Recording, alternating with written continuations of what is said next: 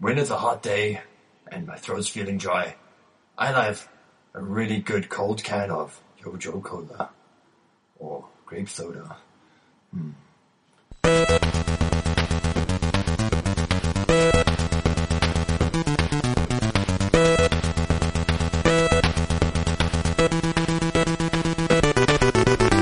Hello listeners, this is Steven, codename T-Man, and in our second podcast installment, we're going to give a rundown of Paul and my top 5 G.I. Joe or Cobra accessories.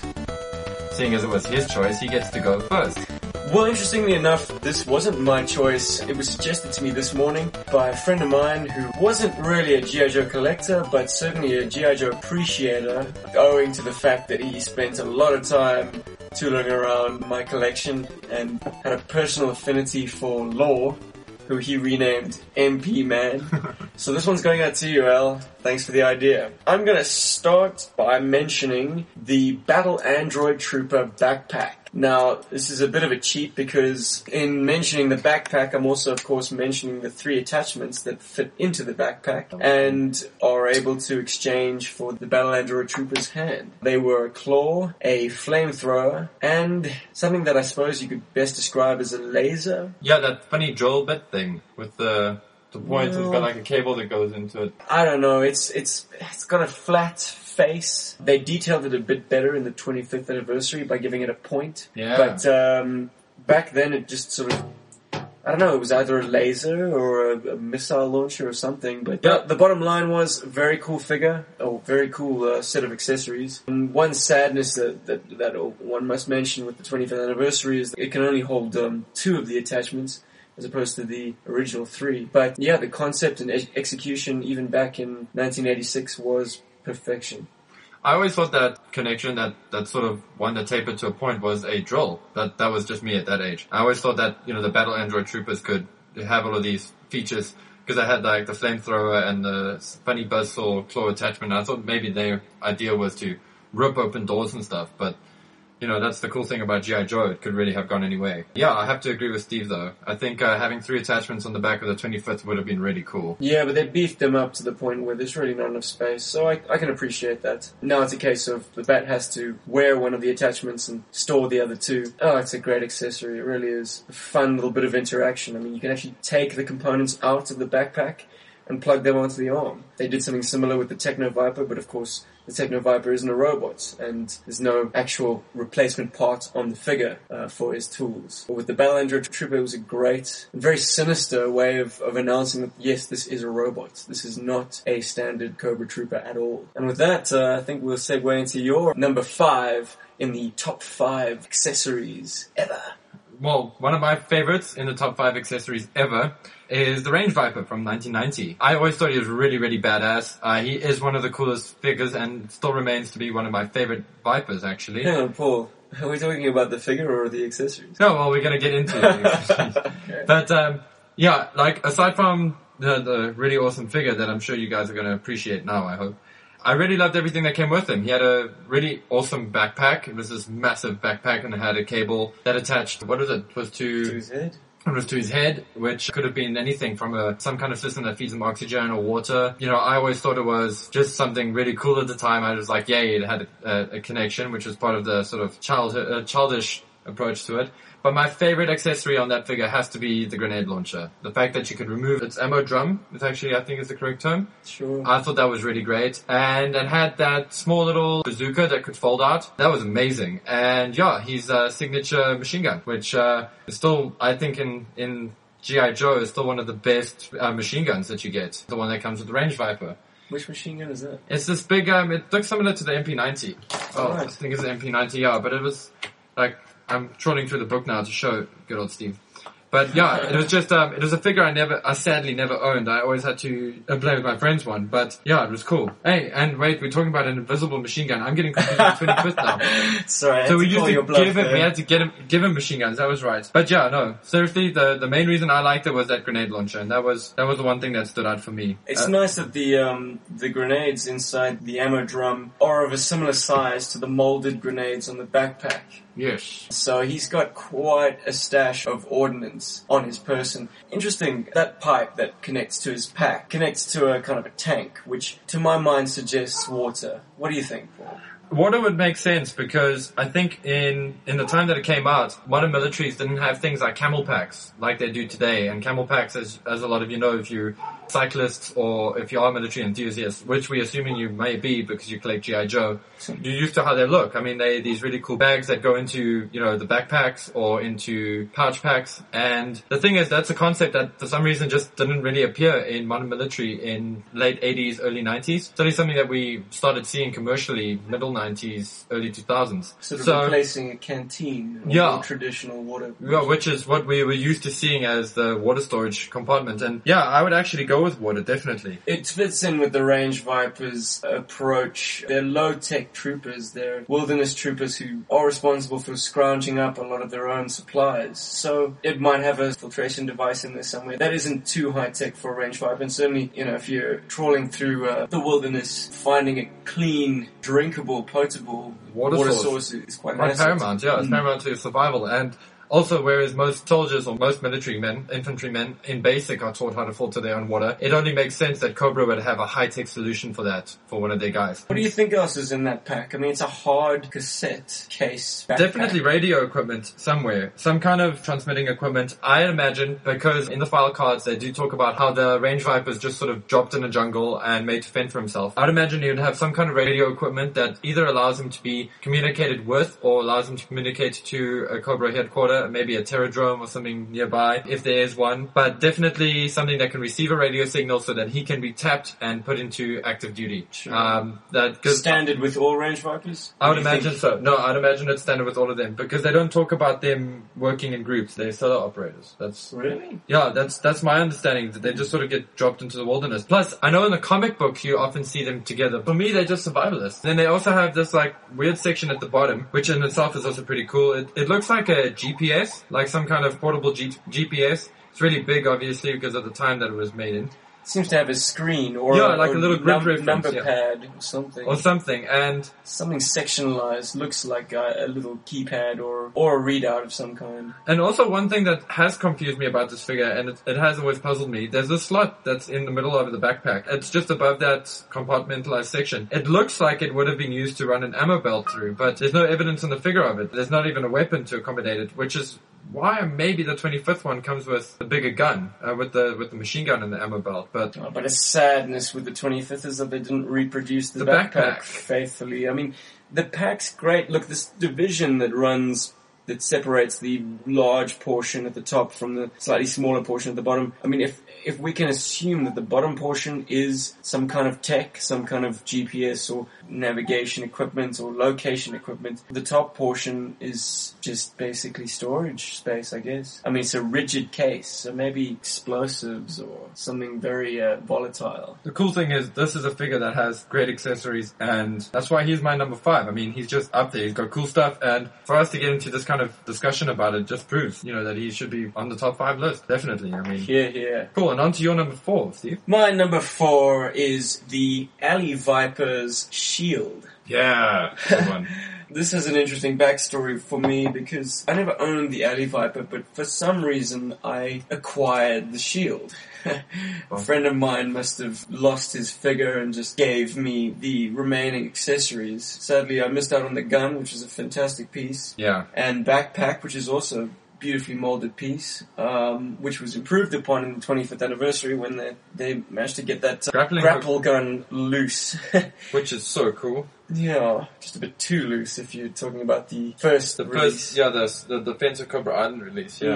Anyway, I'm getting off the topic. The reason I love that shield so much, apart from the fact that by being a shield, it's pretty unique in the range of G.I. Joe accessories or Cobra accessories, was because I had that accessory kind of married to a custom of mine, and I gave it the same custom paint job. I never had any Crimson Guardsmen, and I loved the red and black motif. So I took a Cobra Mega Viper, horrible figure that it was, and painted over the purple, pink, and yellow color scheme with a black, red, and silver in certain points for the faceplate, for instance. And I echoed that same motif on the shield and made a very cool nod to the Crimson Guardsman. Though, That's actually very cool. yeah, that figure enjoyed a brief life as a Lead Crimson Guardsman. well, actually, I kind of branched out of the G.I. Joe clay pattern and used him as a kind of a science fiction-y character where the shield became like a hoverboard.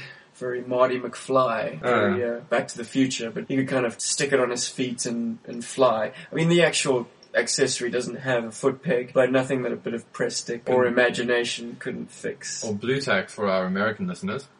Blue tack. Blue tack. If you say so. Well, I believe so. I mean, I hear stories.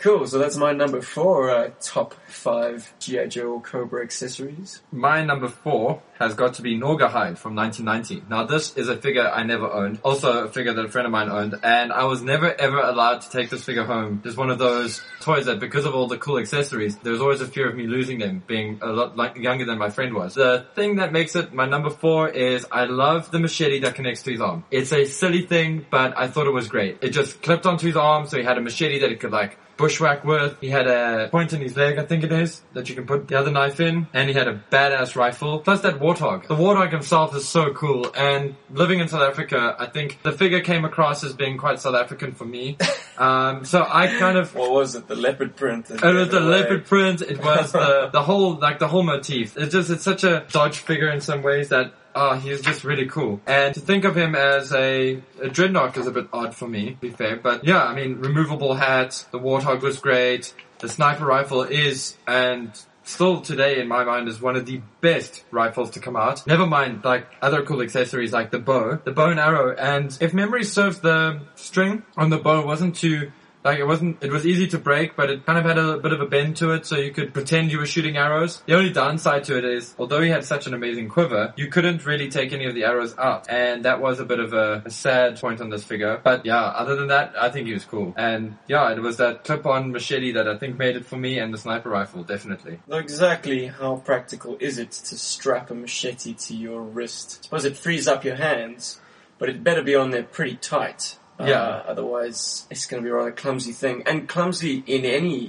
battlefield situation. To have to unwrap this damn thing from your wrist. I'd imagine peeing is quite difficult with that.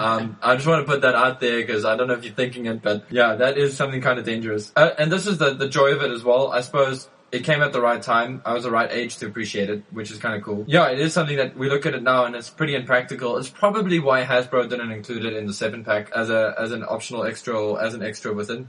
Something tells me though, Paul, that the 7-pack is not going to be renowned for its accessories. Yeah, I know. It's going to be the signature weapons perhaps, and not very much else. Yeah, that's true. I mean, I haven't seen any rifles on the 7-pack for the Norgahide. Or at least I haven't seen the same rifle. That kind of made me a little sad because it is a really unique rifle. Obviously his bow and arrow are missing, and that's kind of sad for me as well because that is a very, sort of poignant part of why I like the figure. Though we stand to be corrected, so Hasbro, if you're listening, please surprise us. And yeah, with enough about Norgahide, what is your number 3, Steve? Oh, okay. This, had I owned it as a child, would have been my favorite weapon because I love swords. I love equipping characters with swords. I never had the version 2 Snake Eyes. I had the 3rd version Snake Eyes with the sword that had those holes in it. Very cool sword. As a result of that sword saw a lot of action. Any protagonist of mine was into sword play and was equipped with that sword. Flash forward a few years and I'm currently the owner of a version 2 1985 Snake Eyes. A classic figure. You have to have it. I had one actually for Wow. Good job. Yeah, it is a great figure. Anyway, that sword is, it's Snake Eyes' signature weapon with those curves, with the detailing on the handle. It's just beautiful. And while they've done great swords since, I don't think anything's really surpassed it. The only point I'll interject on there is I own Snake Eyes' swords and the 1-to-1 scale, and I really do love the new sword, the one with the falcon on the handle. I can't even think of the proper term now, but I love that sword, and that does also come as a great second place to the original, to that version 2 Snake Eyes. I mean, that sword, I had that figure, I love that sword. The reason he's not on my list is because that blow dart is just something I never understood. So it was actually the sword that carried me through, and Steve loves it, and he loves it a lot, clearly. But hang on, we're jumping Snake Eyes this year. I'm talking about the second version. With the holes in the sword. No, that's the third, man. I got the third? Yeah. Oh my word, that's my bad. You see, for me, he was the second one, so... Aha. Yeah. Of course. Look, I mean, I think I know what you're getting at. You own the 1:1 replica of that 1985 That version Falcoin that they sort of redid with the Falcon, handle and the square tsuba, and it's just... Which are design elements that I don't agree with, because they weren't on the original sword. But, they can embellish, and it's probably fueled by comic book appearances of that sword. Yeah, there's some definite lore in there, yeah. But I mean, the original, it's so dainty and so delicate. I mean, as a sword, it's just lethal, man. It is a very sharp little accessory. Also, other swords seem a lot blunter by comparison. This thing, a child could have taken their eye out. Seriously. Yeah, that's true, actually. And just a point to mention about that sword that I find quite fascinating personally is, although Snake Eyes has got very Japanese origins in terms of his training, that sword is very unlike a katana. It's very much more like a Falcoin, which is more of an Arabian weapon. Oh, I was about to say, man. It did seem a little bit more Middle Eastern. Yeah, and that's kind of cool because Snake Eyes does have that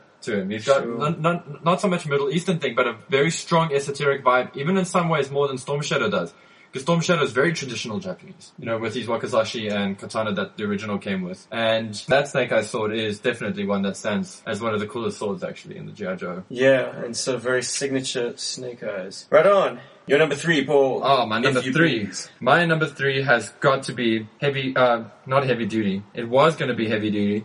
But then I thought about it, and as much as I dug heavy duty's really awesome, heavy green machine gun, with the cool red laser visor that goes over his face. And this extra cool neon green missiles. Yeah, and that's actually what took it off my list. It's a launcher, and I hate launching weapons. I can't stand them. So, it's Rock and Roll from 1990, Rock and Roll? 89, I think. 89 Rock and Roll, yeah. That is a cool set of weapons. You could disassemble it. It looks great on him. It works well. It never really fell apart when I was jamming with it as a kid. And I love the fact that you could take it apart and put it together. They weren't big single molded pieces, and that just blew my mind. And them being Gatling guns, they kind of, in the mind of my childish self, they made a lot of sense. I think heavy duty's guns, if they had some kind of backstop, would make more sense to deal with the recoil.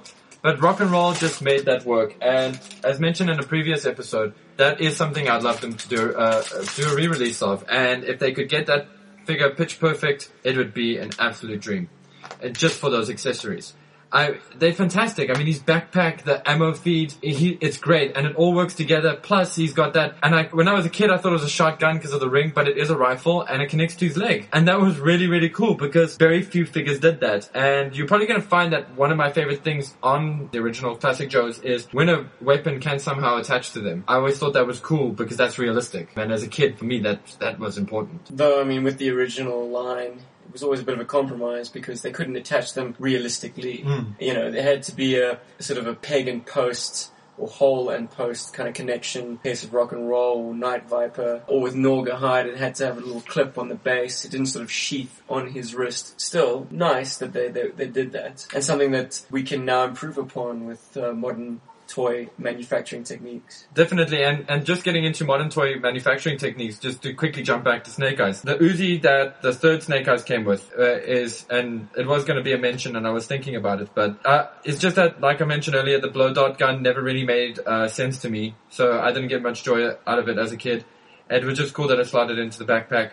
But the Uzi was always unusual that it had that hook, and it never actually connected to anything. And with the 25th release of Snake Eyes, he's got the 2 butterfly knives that attached and detached from his chest, as well as having a hook for that Uzi, which, when I opened that packaging of the new 25th Snake Eyes, or of the version 3 Snake Eyes, it blew my mind. It was just something that was just really special. And that's when Hasbro does it right, in my eyes. Nice. Though, of course, I mean, did you ever try hooking that version 3 Snake Eyes' gun to his 3-section nunchuck?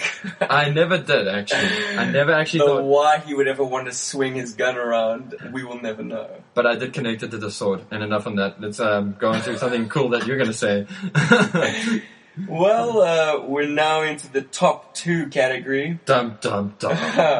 Alright, well here's the little bit of lead up to my number 2 pick. I always found in the Joe line, pistols were quite premium. There weren't a great deal of small arms, handguns, sidearms. Typically, I suppose, because figures just couldn't holster them. That technology was a ways off. So a figure had to have a certain level of status, I think, to warrant having a sidearm, which is why you have Admiral Keelhaul with a pistol or Hawk with a pistol. But none of these pistols came close to the level of detail and just aesthetic beauty as Destro's. Talking about version 1 Destro, 1983, he had a beautiful gun. Yeah, and they didn't quite nail it in the 25th. It's really it's quite delicate really. It has a scope on top, very slender barrel. It's an elegant gun, manufactured like decades ago. Which just, it's a credit to the team that worked on the toy line back then. It really is an accessory that stood the test of time and I don't think it's been surpassed yet, to be honest. It hasn't been. Correct me if I'm wrong, did they reuse that for the Hawk? For the Sound Hawk? The Hawk with the sound and action backpack? To my mind, and I stand to be corrected, they did not reuse that accessory at all. Because it's Destro's gun and it will always be as such. Because that is a badass gun. That is one badass Python that they give. Well, not Python. Yeah, it is Python. But they give that Hawk. That's a really cool revolver. Well, actually. On this point, we're going to have to agree to disagree. I think it's horribly oversized. It is horribly oversized, but it's well made. On that note, an accessory that needs an honorable mention in the realm of handguns has got to be Windmill's elephant gun pistol. Oh god, that. Yeah. Al and Rob, this one goes up to you guys as well. I mean, that gun is just freakishly large. Wow. I don't know. Maybe there's a real gun out there that mimics its proportions.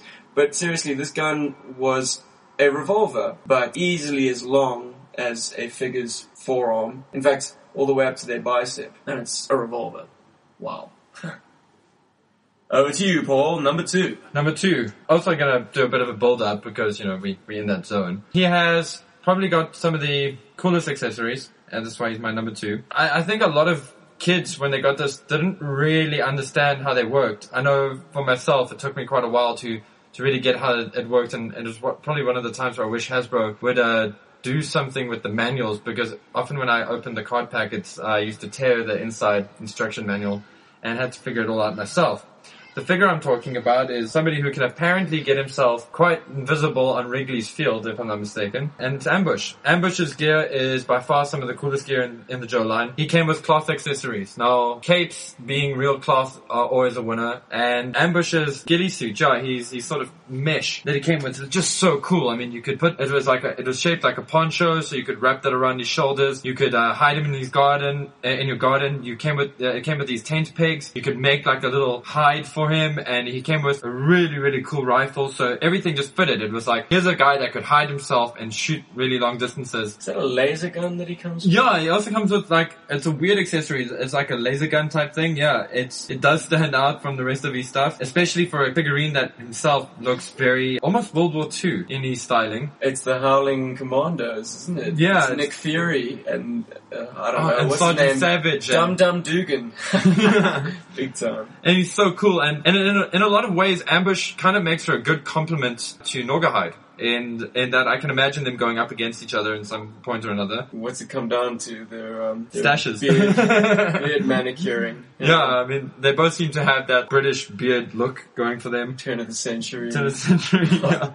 And on top of that, you could put the tent poles and wrap the camouflage meshing on the actual backpack and keep it together, and you could put the rifle on the backpack. Well, I managed to somehow slot the rifle in there, and it worked, and that was really cool. You could have a Joe that could run around, and he could have his hands free while he had all of his gear on his back, and that makes him really, really cool. Did you also try and sandwich the rifle in the little gap between the backpack and the body of the figure? Yeah, I think we all tried that. I think I broke a peg to get it to work, but I'm sure actually if I had my hands on a vintage Ambush now, I'd probably get it right. But he is a cool figure, and more more than that, his accessories really do make him. And this is also what's important about this discussion is a lot of the times the accessories kind of make the Joe cooler, except for rock and roll, because rock and roll is just badass. I actually wanted to say something about rock and roll, though I don't have his file card in front of me. I'm going to try and recall that his backpack is factory fed with 1,000 rounds of ammunition. Wow. And that his miniguns fire at a rate of fire of about 2,000 rounds per minute, something like that. Wow. And that's why it's called rock and roll. Okay, he's got 30 seconds of rock and roll in those guns. And for those but of if he's using two at the same time, that surely bumps it down to about 15 seconds or less, probably about 10 seconds of full automatic fire. So yeah, itchy trigger finger. Don't play jokes on rock and roll. Yeah, because you'll be paced. You'll be it's all just, kinds I mean, of paced. those miniguns are a bit absurd for my liking now. Back then, they could do no harm. But to have rock and roll standing with that backpack, the two ammo feeds, and these two miniguns, which both have two sets of barrels. Yeah, so there are 4 miniguns. So we got about 5 seconds. 5 seconds of firepower. Okay. Well, Yeah, I well, suppose if you want to dispatch an enemy pretty quickly, or enemy hardware pretty quickly, you just put rock and roll up. yeah, I mean, his name just says it all. I mean, rock and roll with that kind of armament. I don't know, I think if I, Well, apparently he was a bass player. yeah, for a surf band, surf rock outfit, the good old rock and roll with these obscene weapon. Slapping the bass, baby, slapping In the the bass. Alright, drum roll please. Thanks, Paulie. But why not? My number one G.I. Joe accessory of all time is an accessory that once again has the illustrious backstory of not having a figure attached to it. I once owned a Hit and Run figure. Ah. Hit and Run, of course, being the most camouflaged looking G.I. Joe I think ever. Nunchuck stole the crown eventually, but that dark green and black color scheme made him notoriously easy to lose. Which I did. He must be in someone's garden, somewhere in this big wide world, my original Hit and Run. Yeah. But I did manage to keep his backpack. No, I can't call it that. It doesn't have a backpack. It's a duffel bag. Yes. It's a bag that had some pretty lengthy instructions on the inside of his blister pack on how to use it. It basically had a spool inside that you could wind a piece of rope around, and that rope would trail out of one of the ends of the pack and connect up to a grapple hook, which fits in so nicely with the fact that he's a mountaineer. Apart from being an excellent infantryman, very light on his feet, he has the military specialty of mountaineering. And this pack was just fantastic. You could essentially store about a meter of cord inside it, which makes him able to repel huge, well, action figure size, huge Cut gaps. faces, yeah. Cut faces, yeah. And an honorable mention there as well as the Rock Viper, who had a similar Of mechanism. course. Yeah, actually, Rock Viper, you can mention him in the same breath, really. And that was just very cool. It was a level of interactivity that is very simple on the face of it, but is so damn clever. And even if you wanted to kind of get a little bit more far out with your action figures, you don't necessarily have to use it in the repelling sense. You could use it as a zip line. I mean,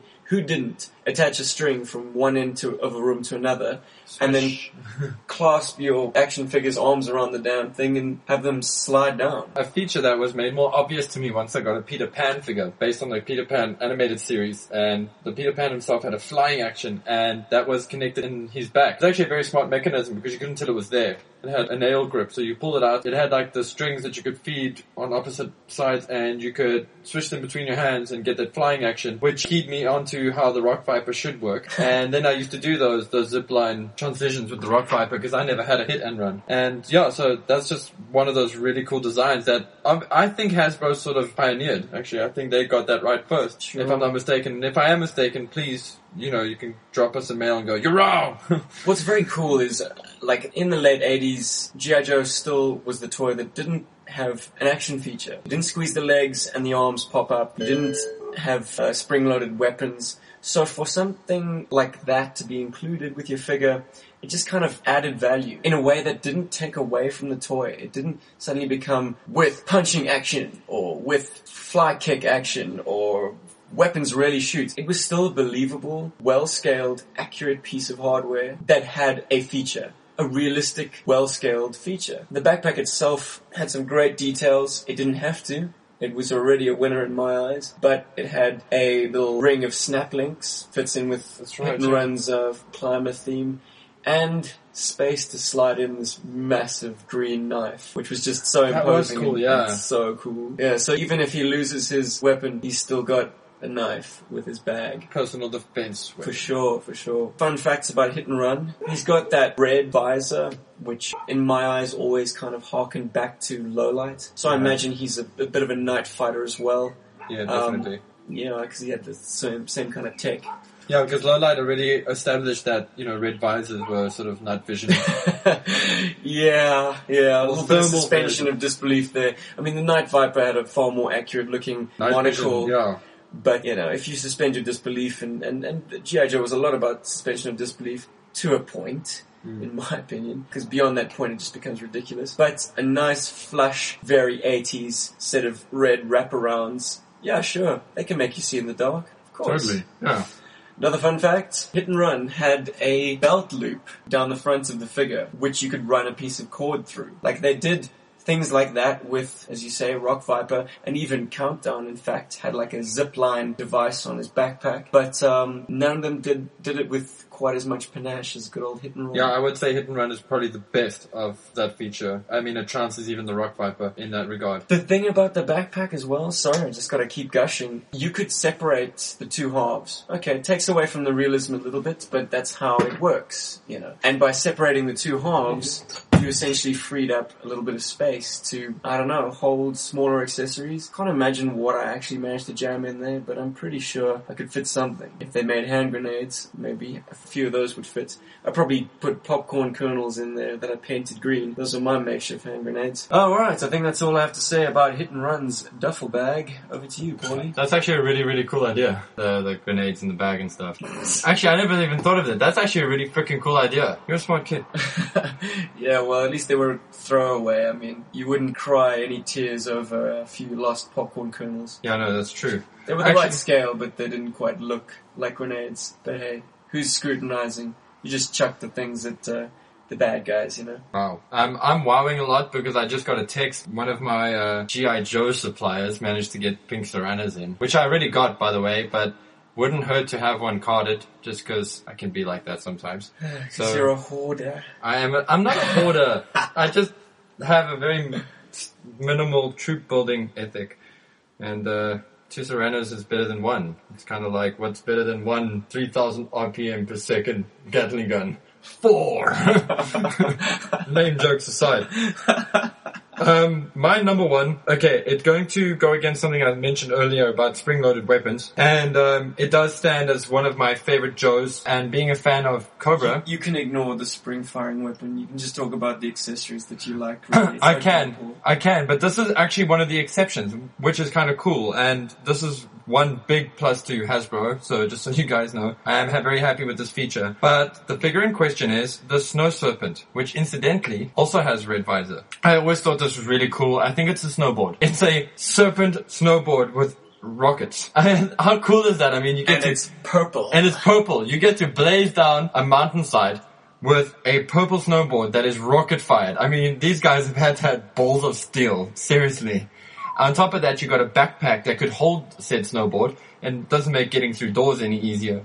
But it was cool that it connected, and that's one thing that was quite big on this list for me, is the accessories have to connect to each other or connect to the figure, and that was one of my deciding points. Plus, I love those rubber hoses, and he came with 2, and they both connected to each one of his weapons, and apparently it circulates heat through the weapon so that the ammo doesn't freeze up, or... I'm not entirely sure how that's supposed to work, without, exploding the ammo. But that was really, really cool. I love the fact that he had these pipes, connected to his 2 guns. I had the rifle in the one hand, the handgun in the other. He would, blaze down mountain peaks that I'd make out of my duvets and pillows and stuff. And he would just be this really badass serpent. Now, I only ever had one, so he was the de facto Snow Serpent. He was the dude. And yeah, his launching weapon actually connected to the snowboard, which was a bit odd. Yeah. There's been a rich tradition of Joe figures doing that. I mean, didn't the first Snow Job, or was it, no, it was Blizzard. It's Blizzard that has that, yeah. If you can connect Snow Job's skis to his backpack, and the ski poles connect to the backpack as well, you could put them ski facing down and just... No, you could. Push the whole contraption down a hill, sans Snow Job. But and you could load it with bombs and stuff. But, I mean, we're talking about a frickin' snowboard with frickin' boosters. I mean, this blew my mind as a kid, and I still think it's pretty cool now because I've been looking at some carded samples on eBay, and I have got to get this figure again. I don't think it's a figure that should be retooled as a 25th. I think it's kooky enough to remain as a classic Joe line, a real American Hero line figure. It actually should stay there, unlike the Night Viper, hint hint Hasbro, and we mean Night Viper, not Jungle Viper. Even though I love the Jungle Viper, don't get me wrong. But I am alone there, and apparently it's a peg warmer. I can't believe that. I know you can, but I can't believe it's a peg warmer. I own 2, and I've set it up on top of a fort, and most people think it's like a really cute palm tree on top of the fort, and they don't actually realize there's a sniper hiding under that. It's got that, like, Gundam kind of shroud, which just... Yeah, and... It's kind of... I don't know if it's a reference to anime. I think they might have stolen an idea from the latest or one of the more recent Gundam series called Gundam... I keep wanting to call it... Yeah, it's Gundam 00. For the life of me, I cannot remember the designation, but there is a mobile suit that has a green armor system, which actually creates a shield in front of him, and he's a sniper, incidentally. And I wouldn't be surprised if some of the Hasbro toy creators out there are big Gundam fans and borrowed some of that mecha idea. I've seen some of it in the His Tank as well, and I've seen that mech design ethic come through in some of the other Joes. I can appreciate a mech operating in outer space with something like that, yeah, where gravity is not a massive consideration. But you put a weapon of that magnitude in the hands of a soldier and expect him to be able to move through the jungle. Yeah, I don't know. There are some practicalities to the Jungle Viper that elude me. That, I have to agree with that, okay? In terms of his gun, the actual firearm with the little treads, I do think that is stupid. I'm not gonna even defend it. I've got it on my figure now. Well, if it had treads, it would be Neon Genesis. Oh no, it doesn't have those, yeah, it's like got those skids, yeah. Bizarre. No, I'm not really gonna defend that either, because although when on first blush, I thought it was really cool, but after much thought and consideration, I am also trawling eBay now for loose POC Recondo sniper rifles, which I think would look much cooler with the Jungle Viper. They just seem to fit the aesthetic. The sort of palm tree thermal camouflage system that it comes with, I imagine is some kind of optical system that either reflects the terrain around it or can generate a false image. And only really experienced trackers, guys like Spirit and whatnot, will be able to pick up on it. So I do think it's very effective versus regular military. Interesting. We managed to flip from a discussion about our favorite G.I. Joe or Cobra accessories to a discussion about our least favorite ones. Well, but we do love these toys. I promise you, we do. We really, really do. Just in the same breath, I know a lot of guys out there don't like Duke's double cannon setup that's come on the one POC Duke. It's got that big double cannon setup that goes over your shoulders. Don't let that put you off that Duke figure. I just want to get that out there. I know I'm not the biggest Duke fan, but that is my number one, my number two, it's my number one favorite Duke figure, and that's come out ever. You sure his name's Duke? I heard you referring to him as Corporal Hicks just now. Yeah, he is kind of Corporal Hicks-ish. What tipped you off? The pulse rifle? Oh wow, it's between the pulse rifle and the body armor, I mean, and... There's definitely a nod to the Colonial Marines. If you guys have no idea what we're talking about, check out James Cameron's Aliens. Yeah, that's for the 5 of you that clearly haven't, because damn. Or the 5 of you that are listening to this. Yeah, that's true too. Support our podcast! Yes, we're not sure how yet, but we want you to do it. I would imagine subscribe. Subscribe would be the way to go. Some honorable mentions quickly, just before we have to go. Some characters that I wanted to mention, or some accessories that I wanted to mention. We did mention Blizzard. He's got cool stuff. Also, I think one of the reasons I like snow gear is because we don't get snow in South Africa. Oh, I wanted to say something about the Snow Serpent version 2 snowboard. Like, the reason why snowboards are less practical from a military standpoint is because they can't traverse flat terrain. That's true. Strap a pair of rockets onto your snowboard, well, that solves that problem. Except for you remove the stealthy approach. What's that? I don't know, Blizzard. I don't know. Well, you can't have it all. And I mean, stealth kind of goes out the window when you have vehicles like Trouble Bubbles and Sky Pogos. She was. One of the honorable mentions as well is the Laser Viper. As a kid, the Laser Viper was cool because he had the backpack and it had the grips and it had 2 laser guns that went over his shoulders. Plus, one of the coolest looking helmets in the line as well. Very creepy looking Viper for me. I think as a kid it kind of freaked me out a little, but it means shit when nothing's on him anymore. He's kind of a bland looking figure. So the accessories really do make the Viper. The only thing is, having reread the file card not too long ago, I actually realized that those lasers aren't actually offensive weapons. They are for targeting. They are targeting lasers. They're to laze targets for bombers. So to help a Mamba find something to blow up at night, and that's what they were for. And that we can dismiss that as an inconsistency. Yeah. I mean, G.I. Joe was using laser weapons as early as their debut in 1982. Flash was a laser trooper. That's true. The HAL was a laser artillery weapon.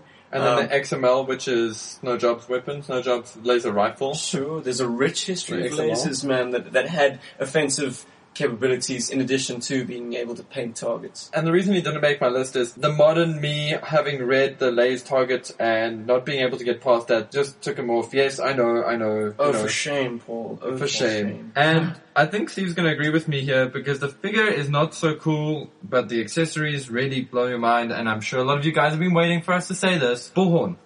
Bullhorn had some really awesome stuff. That briefcase that opens up and you can assemble the little rifle, amazing. A really, really amazing feat for a figurine of that scale. And his gas mask was actually pretty good, the way it went on quite flush. It suited the character, it was really great. And his megaphone, which to this date I'm still not sure is a megaphone or a gun disguised as a megaphone. It was a megaphone. It's it a kind megaphone. of fit in with his speciality. He was a negotiator type character, so the sniper rifle works, the gas mask works, and having a megaphone obviously works. You're able to talk someone down. But that sniper rifle was a bit ruined for me because anybody I knew as a child who had that accessory lost some or other part of it. Exactly, and that's why it's an honorable mention as opposed to being on any of the top 5 lists. As an adult collector, it might have swung me, except for the fact that there's no way to make an original, a Real American Hero O-ring style figure hold it properly. It's That's kind the of other like problem. It's like the Night Viper gun. It's Yeah, beautiful, it's so but cool, it but doesn't have so a conventional not cool. handle. Another one as well, and you've heard me mention it, so I'm not going to go into it at length, but Undertow's gear was very cool. And I think my favorite part of that gear was actually his mask, which out of all of the original Joe figures, I actually think it's the thinnest. I just thought it had the most snug fit. It was really amazing. And the only helmet that sort of gets me like that one is the Alley Viper's helmet. And it's not even a removable helmet, it's just a visor. That also looked pretty snug, at the time. Just on the topic of removable helmets, that always added a lot of value To buying a Joe. Yeah, I didn't really dig characters who had masks molded to their heads. I think one of the reasons behind that was the fact that I had some knowledge of Mobile Assault Strike Command. And while I didn't have any vehicles that could, normal looking vehicles that could conceivably sprout wings and take to the skies, or helicopters that could become jets, or I don't know, the plethora of cool convertible vehicles that Mask had, I did have Joe figures that had removable helmets that looked like they could project flame or illusions or make a figure be able to pass through walls. It fired my imagination to be able to put a helmet on a figure's head and all of a sudden he gained some sort of special ability. Except for Metalhead. No, but I'm not talking about just like a Fritz-style army helmet. I'm talking about the more science fiction cool helmet. Decimator's helmet was a dead ringer for like Cyclops. Or the second version of Lowlights in the same vein. The second release of Sci-Fi was as well. Great. Countdown. Charbroil had a fantastic helmet. These 2 scary red eyes, which were just... Oh, that was badass. Creepy for a Joe. Totally. But then again, he's a flamethrower specialist, and that's a laser viper again. Pretty creepy specialty. Your specialty is to incinerate people. Yeah, I mean, basically. Burn, baby. Also, really cool, a notable or really, really awesome helmet is Hawks. I loved the Hawks helmet with goldfish bowl helmet, but it looked really good. It worked really well. Fits really great on the upper body sculpt. Thought it was great. Another one as well, Countdown. He had a great helmet. He was fantastic. I love the asymmetry of it. There was something very groovy about, and in the same way, Clean Sweep. Yes. I find, some salvation for the Eco Warriors, because Clean Sweep looked like something that would make for a good mass crusader working overtime, fighting crime. Secret raiders who will neutralize as soon as they arrive. The track is gonna leave a mission in space.